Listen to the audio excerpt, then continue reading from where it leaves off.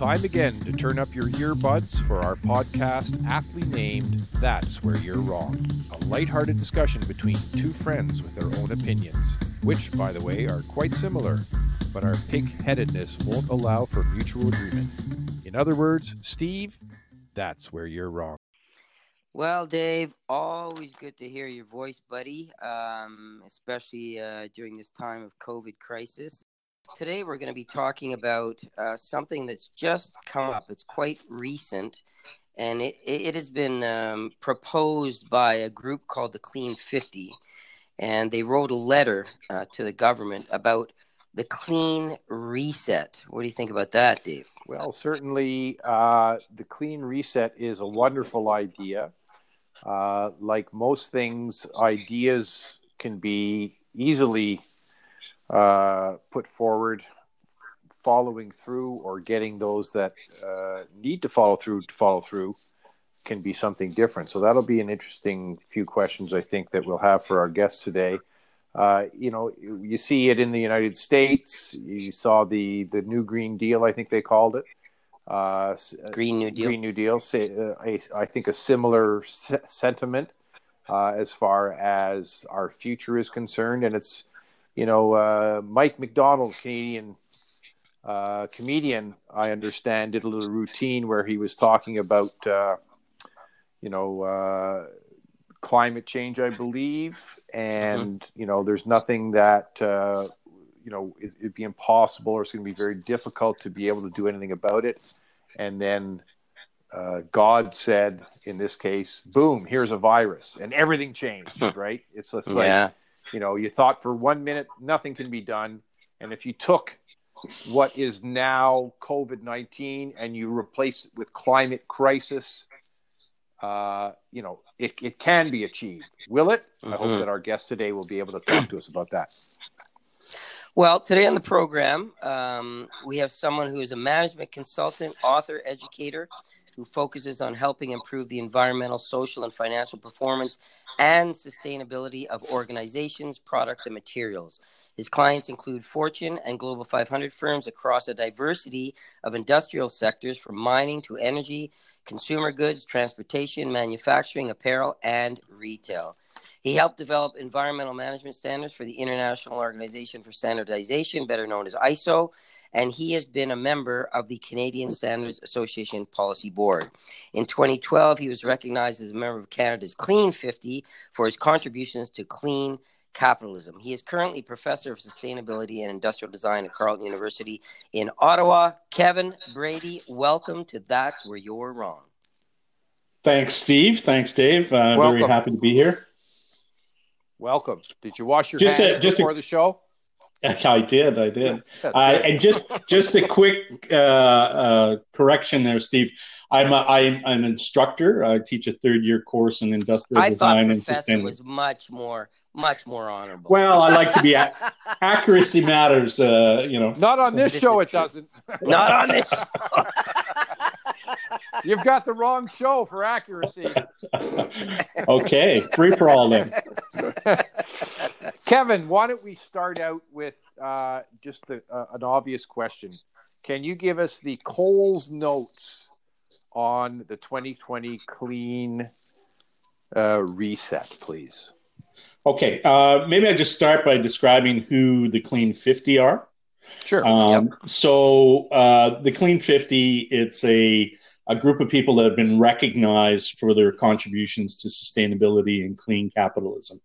It's run by a gentleman called Gavin Pritchard with a company called Delta Management. They started this back in 2011. The first awards were 2012.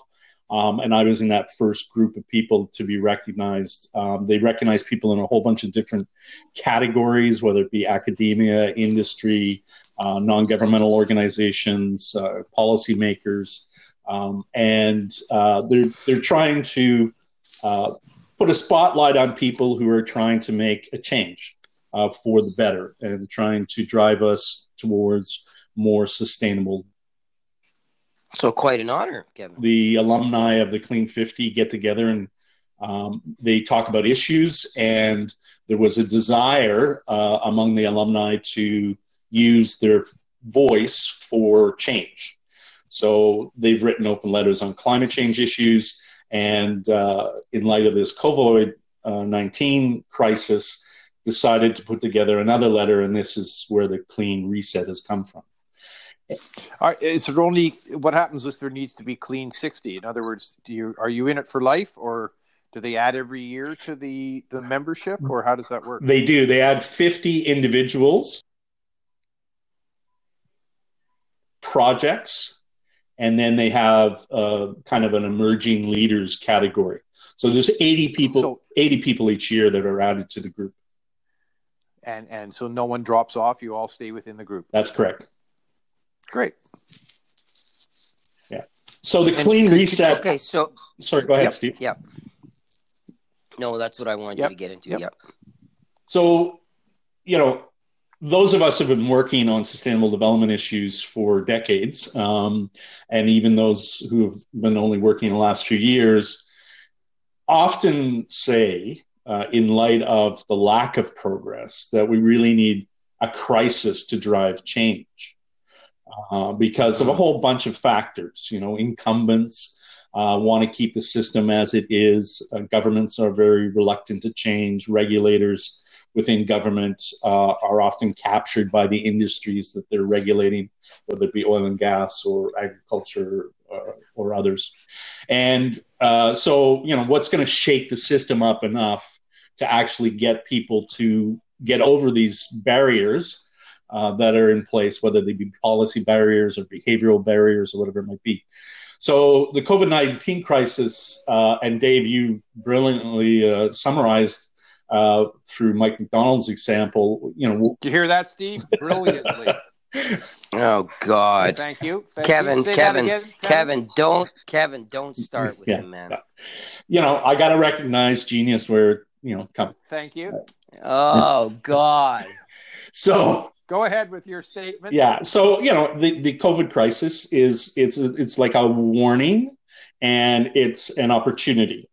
It's almost a blueprint. Well, there's a very difficult situation we've been in over the last few decades where governments have kind of lost their mojo, and they're not really stepping up to look out for all of society, as well as the environment. There's a university professor at McGill, Henry Mintzberg, the School of Management there. And he wrote a book recently called Rebalancing Society.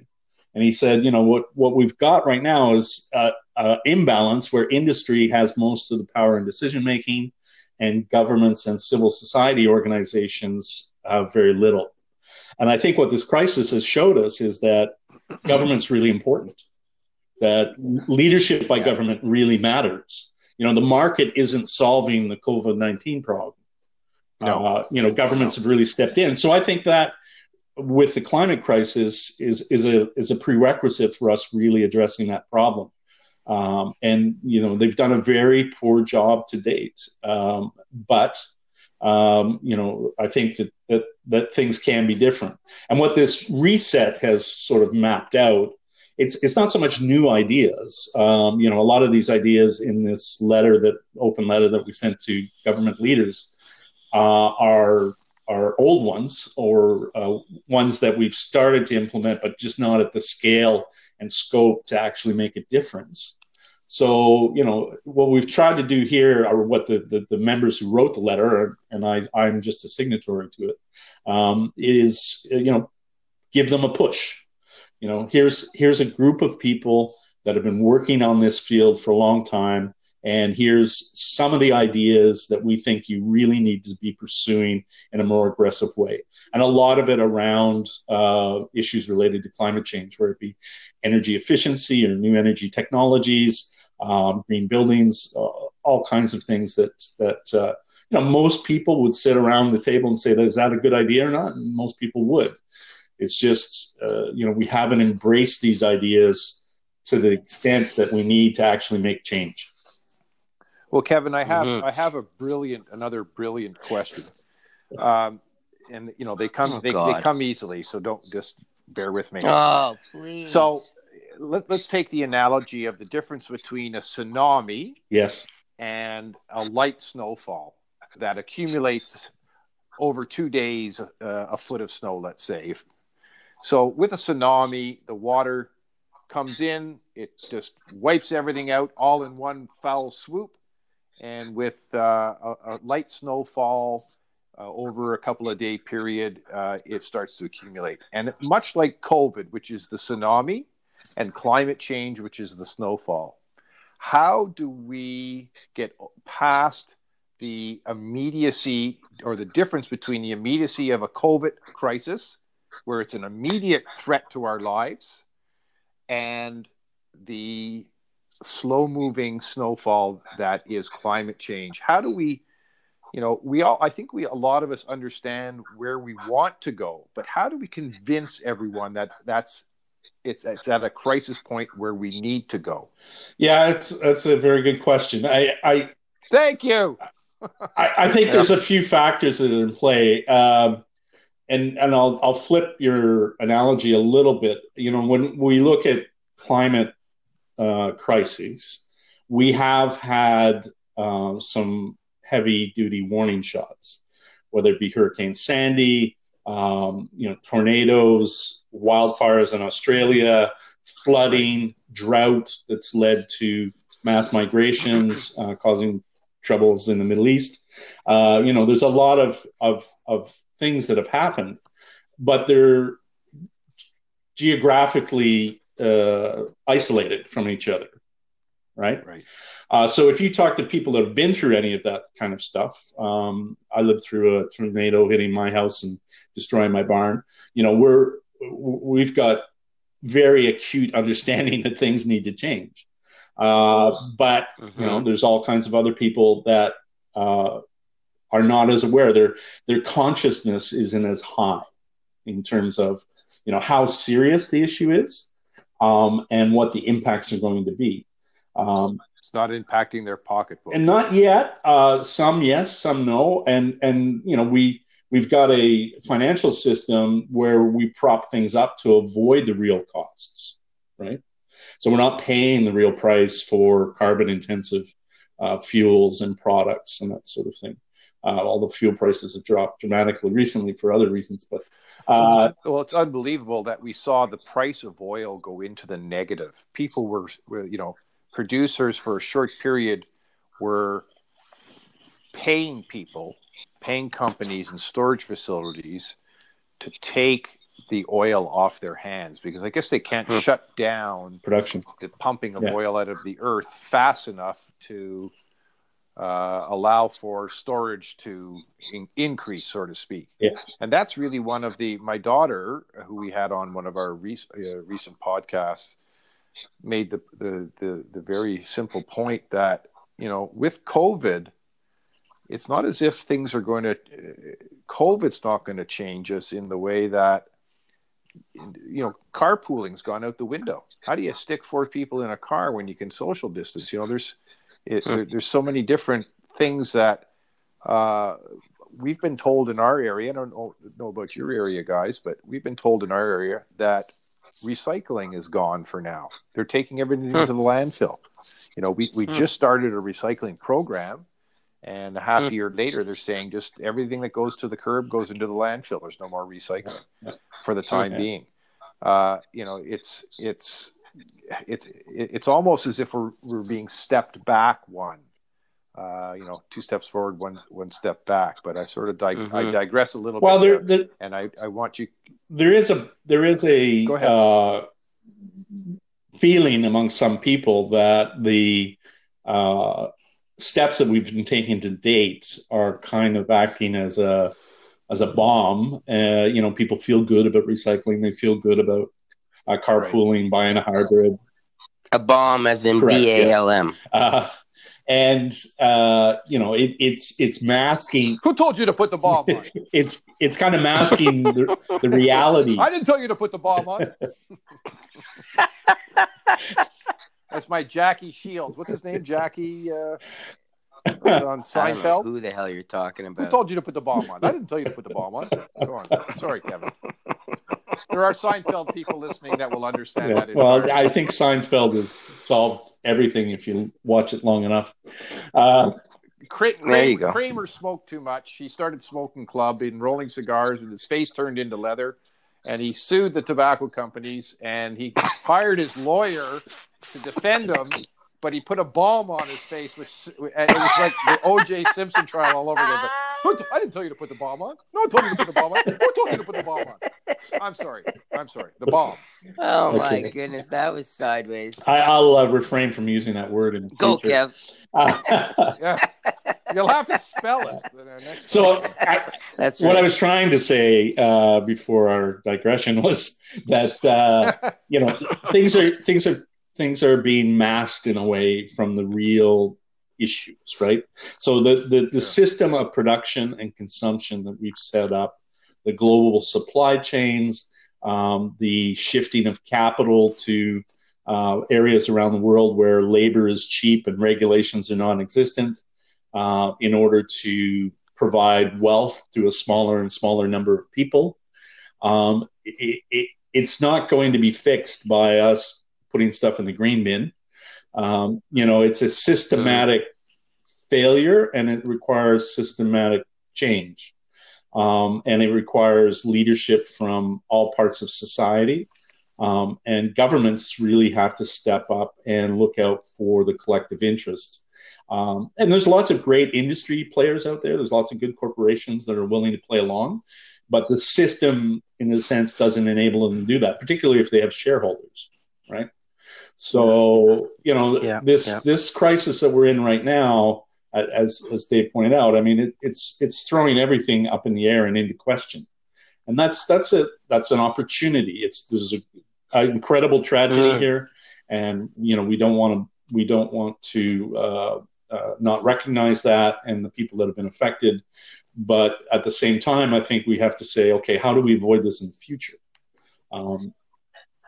So let's maybe go through from top to bottom the letter itself, and one of the second heading of the letter is putting health first. So maybe can you talk about that?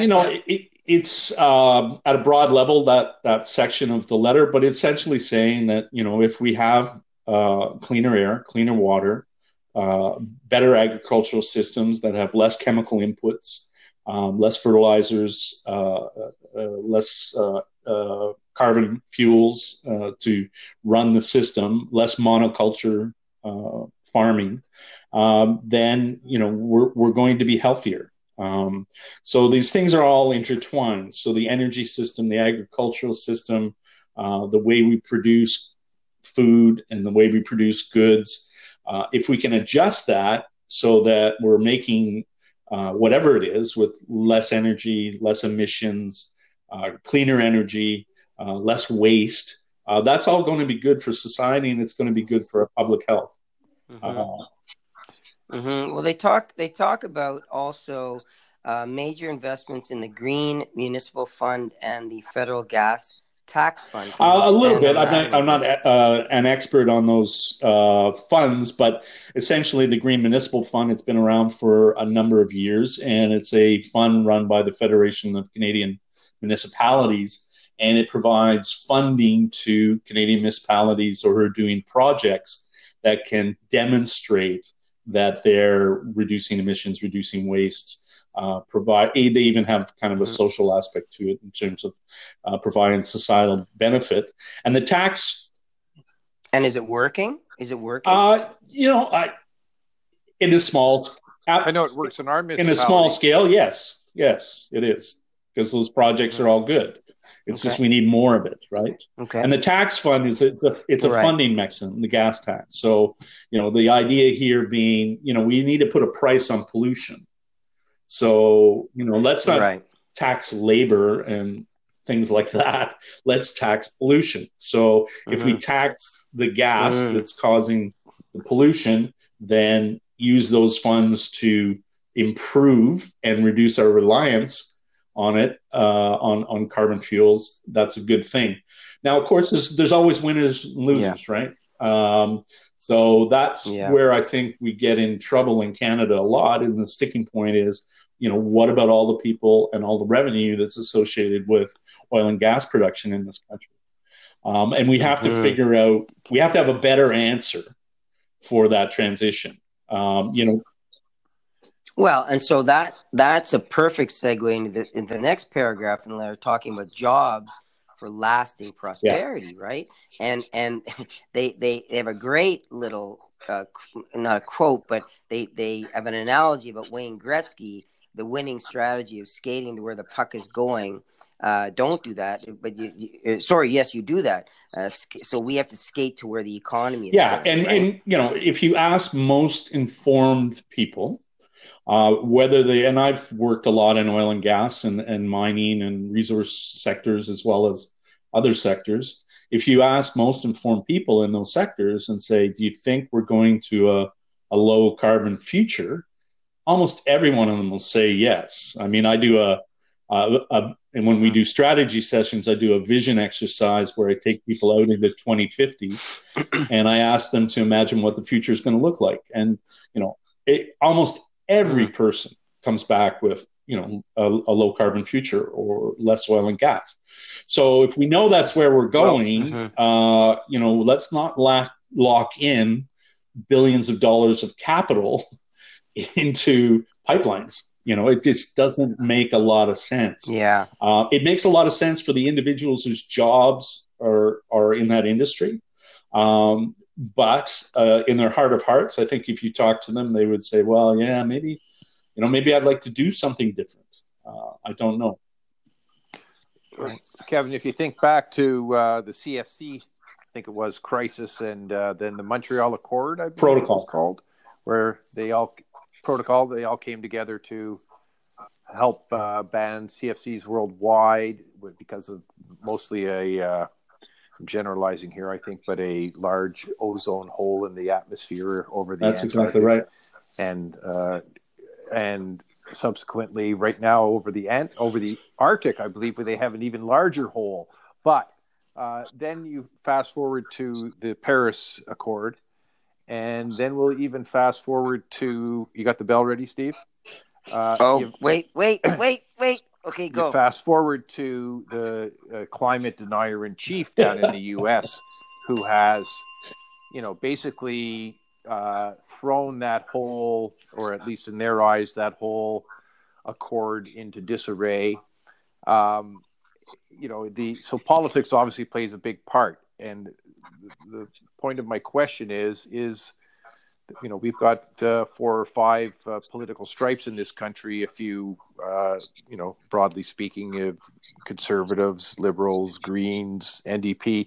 Who do you think in Canada would be most likely to adopt this agenda that you're talking about? Well, I like to think that maybe not adopt, but who would follow it through and have the political ability to follow it through? That's a tough question. I mean, given the state of our politics today and the way the system operates, where it's all about getting the votes and staying in power. If you look at their platforms, the Green Party platform, I think, is most akin to this. It's the most balanced platform when it comes to talking about environmental and economic and social policies that we need to be putting in place. So the question is, will they ever have power? And that's a prediction that I can't make. Well, but they have I think. They have power in other parts of the world. Yeah, they do. And maybe this will the situation will change a lot of people's opinions, and they'll be willing to try new approaches. But I think there's elements of certainly not on the conservative side when it comes to a lot of the green energy component. Yeah. Kev. Can you just, because I lost the middle, you said elements of, and then I lost you. Just start that. I think there's elements of the what we're suggesting in this letter in terms of the policy direction and programs and actions that need to be taken in all of the platforms of the different political parties. The question is, how serious are they? And I think that and we've seen this many, many times. People will say things when they're trying to get elected and then do something completely different. Where there is a big divergence is with, I think, the Conservative parties focus on oil and gas and not really willing to be entertaining the transition. And, I think the thing that the politicians have to understand is this is an economic opportunity, right? The gentleman from BlackRock Investments that's quoted in our letter, talk in one of the largest capital asset firms in the world, saying, we need to be shifting now and reallocating capital to these solution areas. And there is trillions of dollars in that transition. So the letter talks about it, and quoting from the letter, it says, "Fortunately, the clean economy offers us a $26 trillion business opportunity and millions of jobs globally in the next decade." Yeah. So that, it's coming from BlackRock, one of the largest capital asset firms in the world. I think the largest, Larry Fink, is the CEO of that. And they're, like many, many people, are analyzing where capital should be invested and what kind of return that they can get on that investment. And, they look at things like the circular economy, this concept that, we've got to shift off from a take, make, waste, linear economy to a circular economy where waste becomes a resource, and we reuse, remanufacture, recover those resources and put them back into productive use. And that sector alone is estimated, and these are big numbers and they're estimates, and they're, you got to take them with a bit of a grain of salt. But McKinsey and Company did an analysis for a group called the Ellen MacArthur Foundation that's promoting this circular economy concept. And they said there's trillions of dollars in just dealing with the waste, right? There's no kidding. There's all kinds of money in the transition as well. So if you think about rebuilding energy systems so they're less carbon intensive, if you think about retrofitting buildings so they're more energy efficient, if you think about adjusting transportation systems to move people in a more efficient ways with less fossil fuels, that's all economic activity, and it could be very, very large, and that's where these estimates are coming from.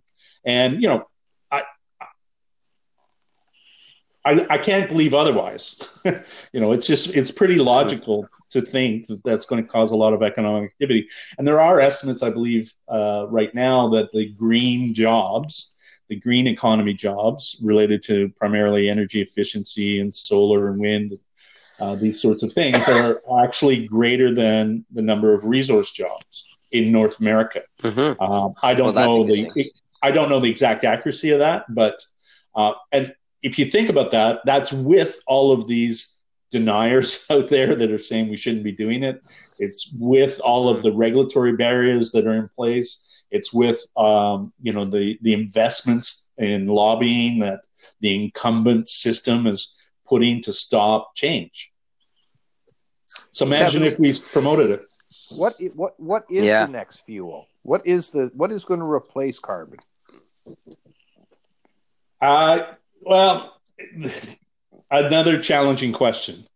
So we have to be careful about this, because whatever you replace oil with, if you consume it on the same scale as we do oil today, you're going to have problems somewhere in the system, right? So it's more of a consumption thing. Yes. That's my view, and it's a view of a lot of people, that we, the best way to consume fuel is not to consume it at all, right? So we need to avoid and reduce consumption, and that's where the whole efficiency game comes into play, and there's lots of opportunities for that. I think, So is it using cleaner is it using cleaner carbon in a way, or is it switching to an entirely new hydrogen or electric power? Yes, Steve. Dave. That's where you're wrong, Dave. You missed the point, Dave. It has to do with consumption. Okay. So it doesn't matter what the fuel is. What matters is don't consume as much of any fuel, correct, Kevin? Well, yes and no, Steve. Yes and no. Damn it. I thought I had him. Partially wrong. I thought I had him. So, yes, we need to reduce. Thanks, Kevin. You'll get the check in the mail.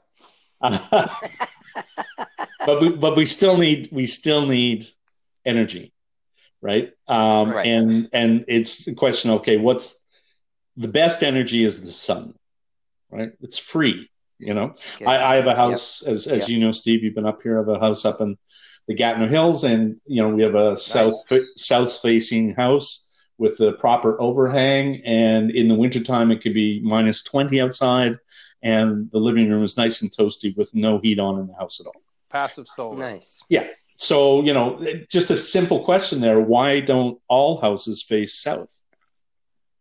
Yeah, you know? Well, I'll tell you, Kevin, I don't know if you know where I live. I live right on the Bay of Fundy, and right at my doorstep, just down the street, are the world's highest tides.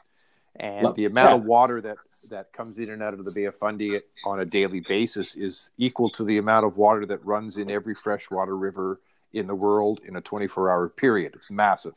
Yeah. And if I could wave my magic wand and turn New Brunswick's economy into a tidal power economy, our universities do the research, our industry builds the equipment, and our government helps fund and coordinate.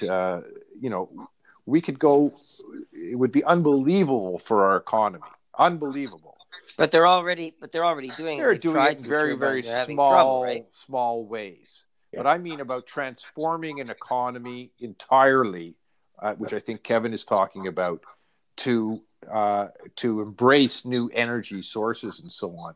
Yeah. Does tidal power rate anywhere in that new energy along with the sun? Yeah, the sun, geothermal, wind, tidal. These are all sources of energy that we need to figure out how to harness. It's damn easy to dig oil out of the ground relatively and burn it for fuel compared to figuring out how to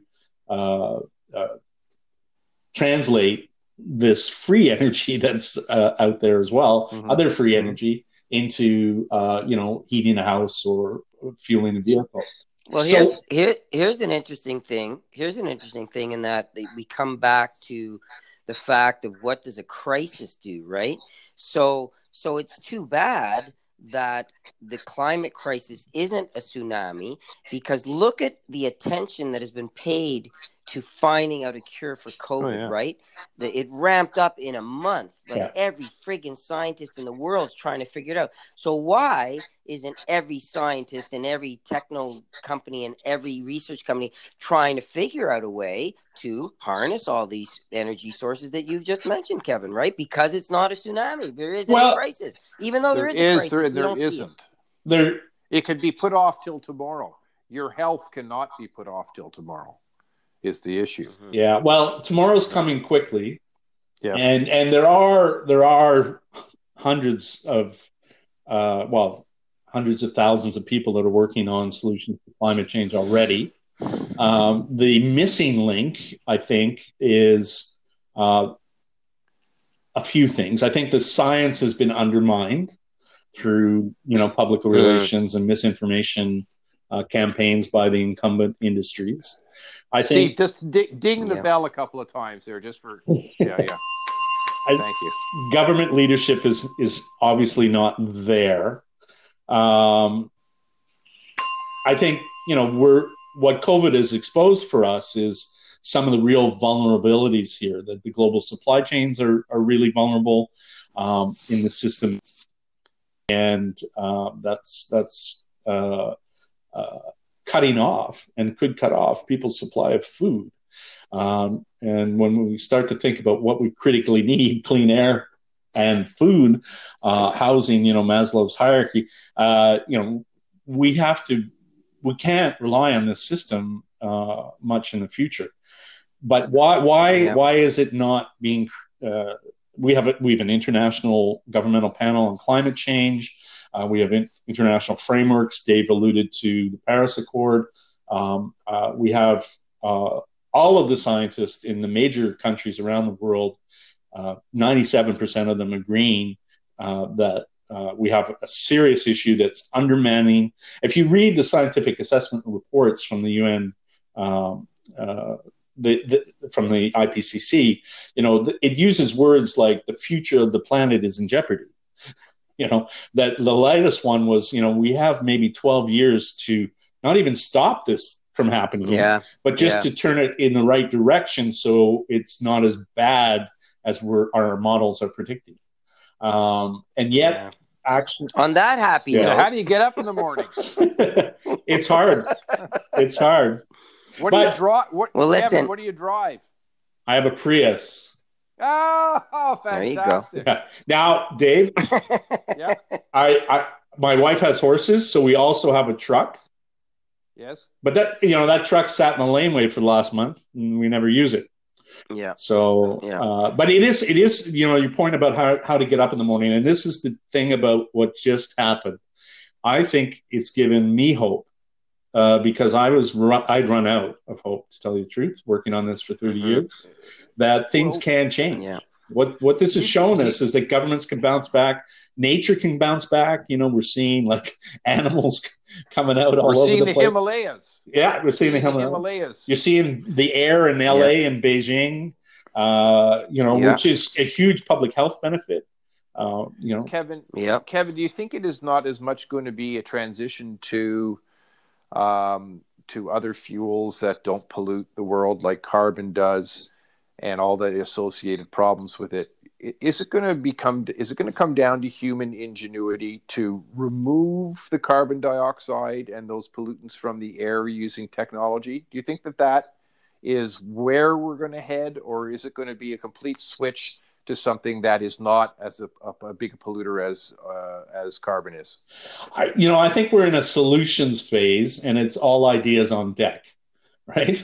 Everybody, they're all worth pursuing. Although I think we can prioritize to where the best return on investment will come from. Your best guess as to. Is it carbon sequestration? Is it, or is it these? I hate to call them machines, but they pull the CO2 out of the air. And I was reading something about them a while back. Where's the best money on? Where do you put the money on? I think the best money is on what we were talking about earlier, is the transition to low carbon energy sources. So wind, solar, geothermal. And do that in a tidal, and do that on a massive scale. Well, and I think that's where the letter basically is leading us. And so, I think this has been a fabulous discussion today, Kevin. Thank you so much for being on the program. And Dave always has a question for our guests at the end of our show. That's right, Dave? Kevin, Steve.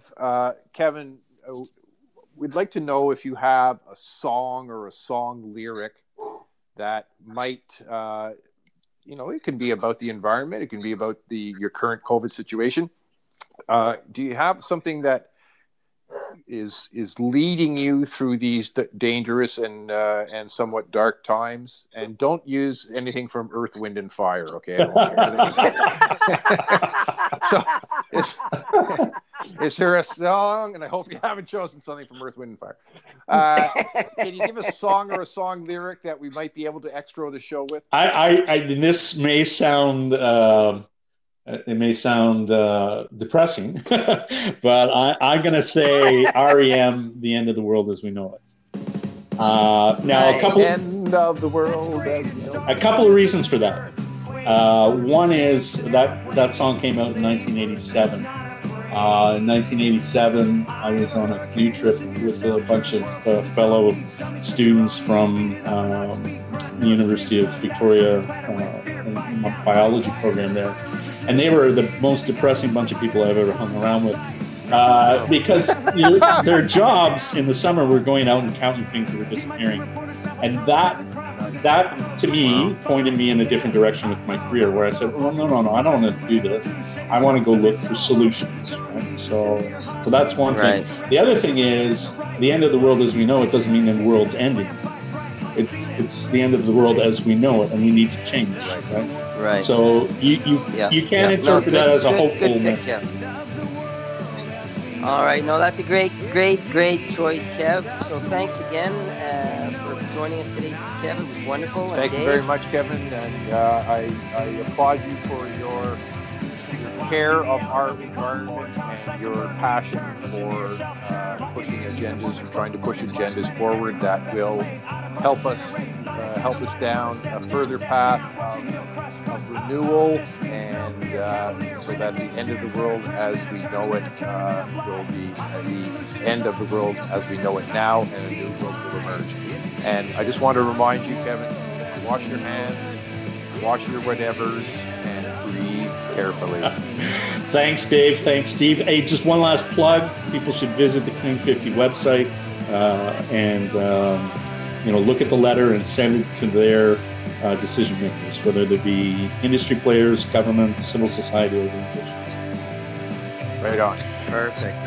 All right, Kev. Thank you, gentlemen. Again. Thank you. Bye now. Bye-bye. Bye.